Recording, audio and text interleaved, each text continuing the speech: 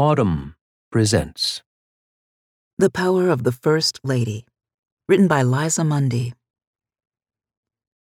Of the many images that lingered after the January inauguration of President Joe Biden, the twinkling hand gestures of the poet Amanda Gorman, the rakish eyebrow waggling of the second daughter, Ella Emhoff, one of the more subtly significant was the scene of Doug Emhoff trying to figure out which side of his wife, Vice President Kamala Harris, to stand on. As the first and second couples moved to ascend the Capitol steps, Emhoff stood to her left, changed his mind, and dashed to her right, then sort of bobbled, hesitating, before settling at her left.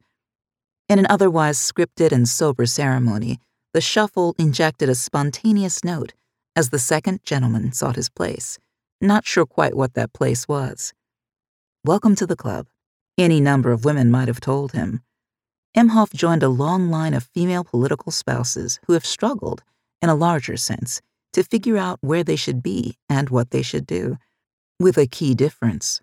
For wives, the choices have almost always elicited harumphing from some quarter or another, as the ruckus over Dr. Jill Biden's use of her well-earned honorific served to remind us. Emhoff's little sidestep of uncertainty got raves. "It's just so cute," exclaimed Jessica Jones, a viewer who entertainingly narrated the viral moment on TikTok. And she's right. It was. As our vision of high-level political partnership gets a reboot, the first ever First Lady who's not giving up her career, the first ever second gentleman, it seems a good time to recall just how undefined the role of unelected spouse has been. We tend to date a modern shift to 1992, when Bill Clinton proposed a two for the price of one presidency with Hillary, but the unpaid behind-the-scenes partner has been with us a long time, and the deal has never been straightforwardly feminist, as two new biographies of First Ladies reveal.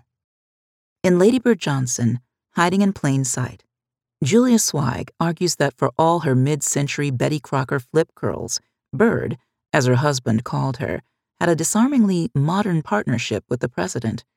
She worked hard to be a fully engaged participant in Lyndon B. Johnson's career, and while his biographers have rarely emphasized her centrality, Johnson himself certainly did. As did she. Our presidency, Lady Bird called it. In The Triumph of Nancy Reagan, the Washington Post columnist, Karen Tumulty, likewise invokes a teammate without whom her spouse would never have been governor of California, much less president of the United States. Tumulty makes the case that, over the course of Ronald's political career, Nancy grew to understand her power. Wielding their clout, the two First Ladies could hardly be a greater study in contrasts, even as they shared a priority, vigilantly protecting their spouse above all, but also their own access and influence. Born in 1912 and 1921 respectively, Lady Bird and Nancy both belonged to a generation sandwiched between two feminist movements. Both had lively, unconventional mothers who supported women's suffrage, and yet both girls grew up during a time when second billing, or none, was a wife's lot, even in the most collaborative marital enterprises. Young Claudia Alta Taylor, nicknamed Lady Bird by a nanny or playmate, exactly who isn't certain, was 5 when she lost her mother. The adventurous and well-read Minnie Taylor died after a fall while pregnant. Lady Bird, the youngest child and only daughter of a wealthy East Texas businessman, took refuge, Zweig writes, in a rich inner life that taught her how to take emotional sustenance from nature and books. An excellent student, she earned a history degree in 1933 from the University of Texas at Austin, in an era when only a small percentage of women graduated from college. She then spent a year completing a journalism degree. Lyndon Johnson, an up-and-coming congressional staffer, instantly sized her up as the sort of smart, capable partner who would push him and expand his prospects. He proposed at the end of their first date, then launched a full-court press until she yielded after 10 weeks. "The wife, your wife, is the most important asset you'll have," he declared. For her part, Lady Bird discovered that marriage promised her broader horizons than the teaching job she had envisioned. With her family's money as a seed investment, she helped build an empire of Texas media and business holdings. She also used her inheritance to finance Lyndon's successful bid for a House seat in 1937 and, in the years following, helped cultivate what she termed our political machine. During World War II, when LBJ was on active duty in the Pacific, she ran his congressional office. After he ascended to the Senate in 1948, she became a force in the Senate Wives Club, a group of spouses who exercised a sort of soft power in post-war Washington's political life. The city was well stocked with influential women. At a time when the National Press Club barred female reporters, the Women's National Press Club provided a home for the city's contingent. An extraordinary group of Black women helped propel the civil rights movement. In this busy milieu, Lady Bird was, she said, so happy being the wife of the senator from Texas. So happy was she, and so aware of how her husband would chafe at a subordinate role, that when John F. Kennedy drafted LBJ as his running mate in 1960, she made the case for not accepting. But like his other advisors, she bowed to the inevitability of saying yes and fully entered into the campaign. The former majority leader's power shrank, while Lady Bird's official ambit expanded to include public appearances, both on the campaign trail, where she stood in for a pregnant Jackie Kennedy, and as second lady. In the stunned aftermath of the Kennedy assassination, she sought out Jackie. I tried to express something of how we felt. I said, "Oh, Mrs. Kennedy, you know we never even wanted to be vice president, and now, dear God, it's come to this." It is startling to realize that, for the 14 months from November 1963 to January 1965, Lady Bird Johnson effectively was the vice president. LBJ, serving out JFK's term, did not have a VP. Both Johnsons knew they had to seize the momentum of the national tragedy and rapidly push through a progressive agenda, which soon became known as the Great Society. Particularly involved in the war on poverty, Lady Bird braved the consequences of the entire mission. The first presidential wife to act as a true surrogate, she made a whistle-stop tour of the South during the 1964 contest, not just his advocate, but his protector. "Let me take the tough ones," she said, shouldering what was, arguably, the hardest, most thankless, and personally riskiest task of the campaign, Swag writes, given the hate and outrage among many white Southerners after the passage of the Civil Rights Act. Still, tandem toil was one thing. Staking out too much terrain for herself was another. In her East Wing policy shop, Lady Bird began to build a portfolio of environmental policies, working with Interior Secretary Stuart Udall. She brought Jane Jacobs to the White House and conferred with other urban planners and environmental thinkers. But forswearing potentially polarizing talk of urban renewal and land stewardship, Lady Bird spoke of beautification, though she had mixed feelings about the word. "I'll never forgive Lyndon's boys for turning my environmental agenda into a beautification project," she said. "But I went ahead and talked about wildflowers so as not to scare anybody, because I knew if the people came to love wildflowers, they'd have to eventually care about the land that grew 'em." And behind her rightful insistence on "we" lay a more painful bargain. Lyndon Johnson belonged to a generation of men who regarded sex as a perk of power. Like any number of female Kennedys, like Coretta Scott King, like the Washington Post publisher Katharine Graham, and like others then and since, Lady Bird suffered the humiliation of her husband's flagrant infidelity. Swag posits that she coped with the insecurity by making herself increasingly indispensable. LBJ struggled with depression. Lady Bird called it the Valley of the Black Pig, quoting Yeats, and more so as the Vietnam War took an immense psychological toll. She shored up his self-doubt and rallied his spirits, and her own. Who else was going to take care of her? So she swam laps and hiked. She listened, and she empathized with his agonized decisions. She shared his belief in American exceptionalism and defended his policies, digging in as protesters challenged the escalation of the war. For Nancy Reagan, We meant a combative us-against-them partnership that betrayed a different kind of insecurity, Tumulty's biography suggests. Nancy's mother, Edie Davis, was a stage actor whose glamorous social life included Spencer Tracy and Mary Martin. Worldly and colorful, even late in life, Edie was not above using a word like cocksucker, in this case to describe Barry Goldwater. She and Nancy's feckless biological father had effectively separated before their daughter was born. In early girlhood, Nancy was lodged with an aunt and uncle while her mother sought gigs. Nancy longed for a more conventional home life. I always wanted someone to take care of me, someone I could take care of, she said, a yearning fulfilled when she met Ronnie in 1949. I had a career when I got married and very gladly gave it up, she later explained, referring to her own brief foray into acting. I think a woman's real happiness and fulfillment is found in her home. But Nancy had no appetite for cozy calm in the White House.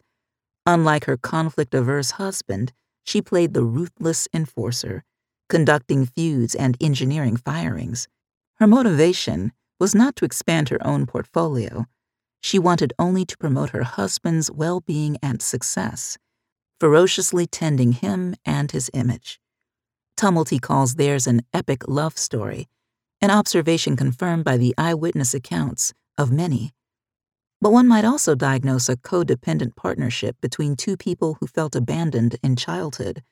Reagan's father was an alcoholic and formed a profoundly anxious attachment. They hated to spend nights apart and famously, or infamously, called each other Mommy and Daddy. Ronnie affirmed her through flirtatious quips and love letters. Her love language was acts of service, chief among them the act of protection. For all her devotion, including, or especially, when he developed Alzheimer's disease, Nancy emerges in the biography as a disruptive force, to put it mildly, in the political life they shared, particularly on staffing matters. She was quick to suspect that aides might be serving their own interests before his, and she wasn't always wrong. When she called his campaign office early on, one operator said, "The bitch is on the phone again." In the margins of my copy, I began tracking all the people she set herself against. She doesn't really like dealing with women, White House Deputy Chief of Staff Michael Deaver noted, in an understatement. My marginalia included NRV Helene Von Dam, Reagan's secretary in California, who rose to become a diplomat and considered Nancy a schemer, NRV Betty Ford, NRV Barbara Bush, NRV Raisa Gorbachev, and instant loathing, NRV Barbara Sinatra. Then again, she didn't really like dealing with many men, NRV Ed Meese, NRV William Clark, NRV James Watt, NRV Al Haig, NRV Pat Buchanan.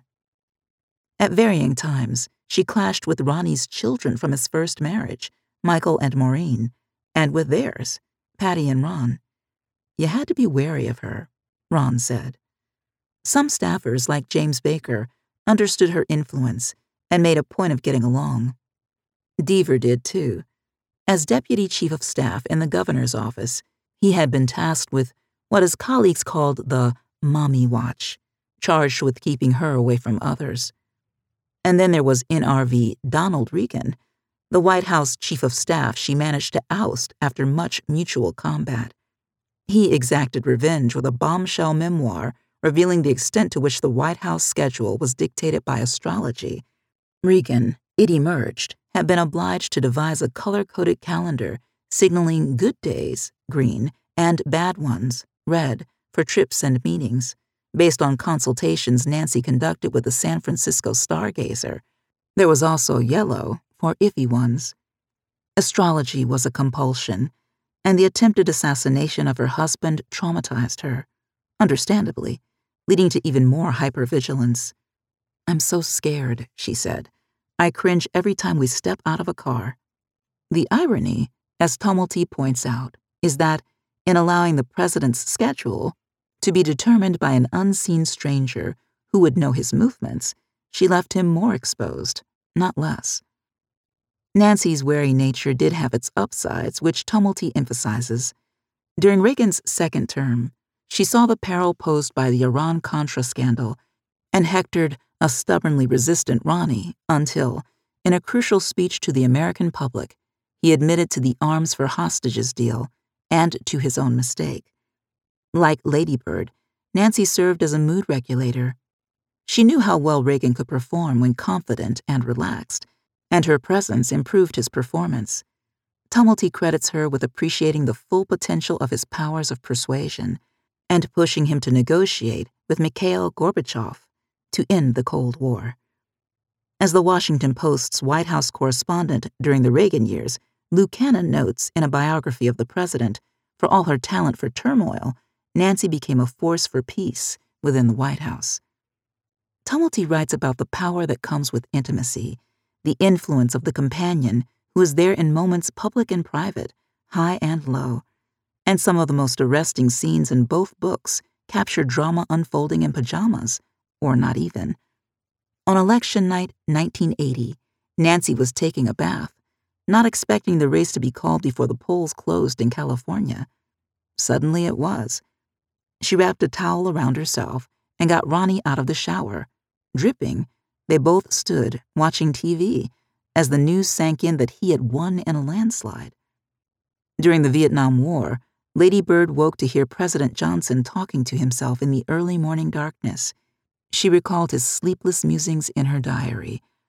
"I don't want to get in a war, and I don't see any way out of it. I've got to call up 6,000 boys, make them leave their homes and their families." She doubted that others understood the depth of his pain. For all their differences, what Lady Bird and Nancy shared, and Michelle Obama later struck the same note, was an abiding concern for the president's well-being and very life. They witnessed the mortal pressures on what Nancy called the flesh and blood person. Both kept close watch on sleep, diet, and mental and emotional states. A wifely role, you could say. But is it? Someday, a first gentleman will be called upon to match that care and dedication. The woman who becomes president will bear the usual burdens of the office, plus an added weight. In public life, men are not the lightning rod women are. They just aren't. So let the man use his privilege to shield and protect the woman, an old role deployed for a modern purpose.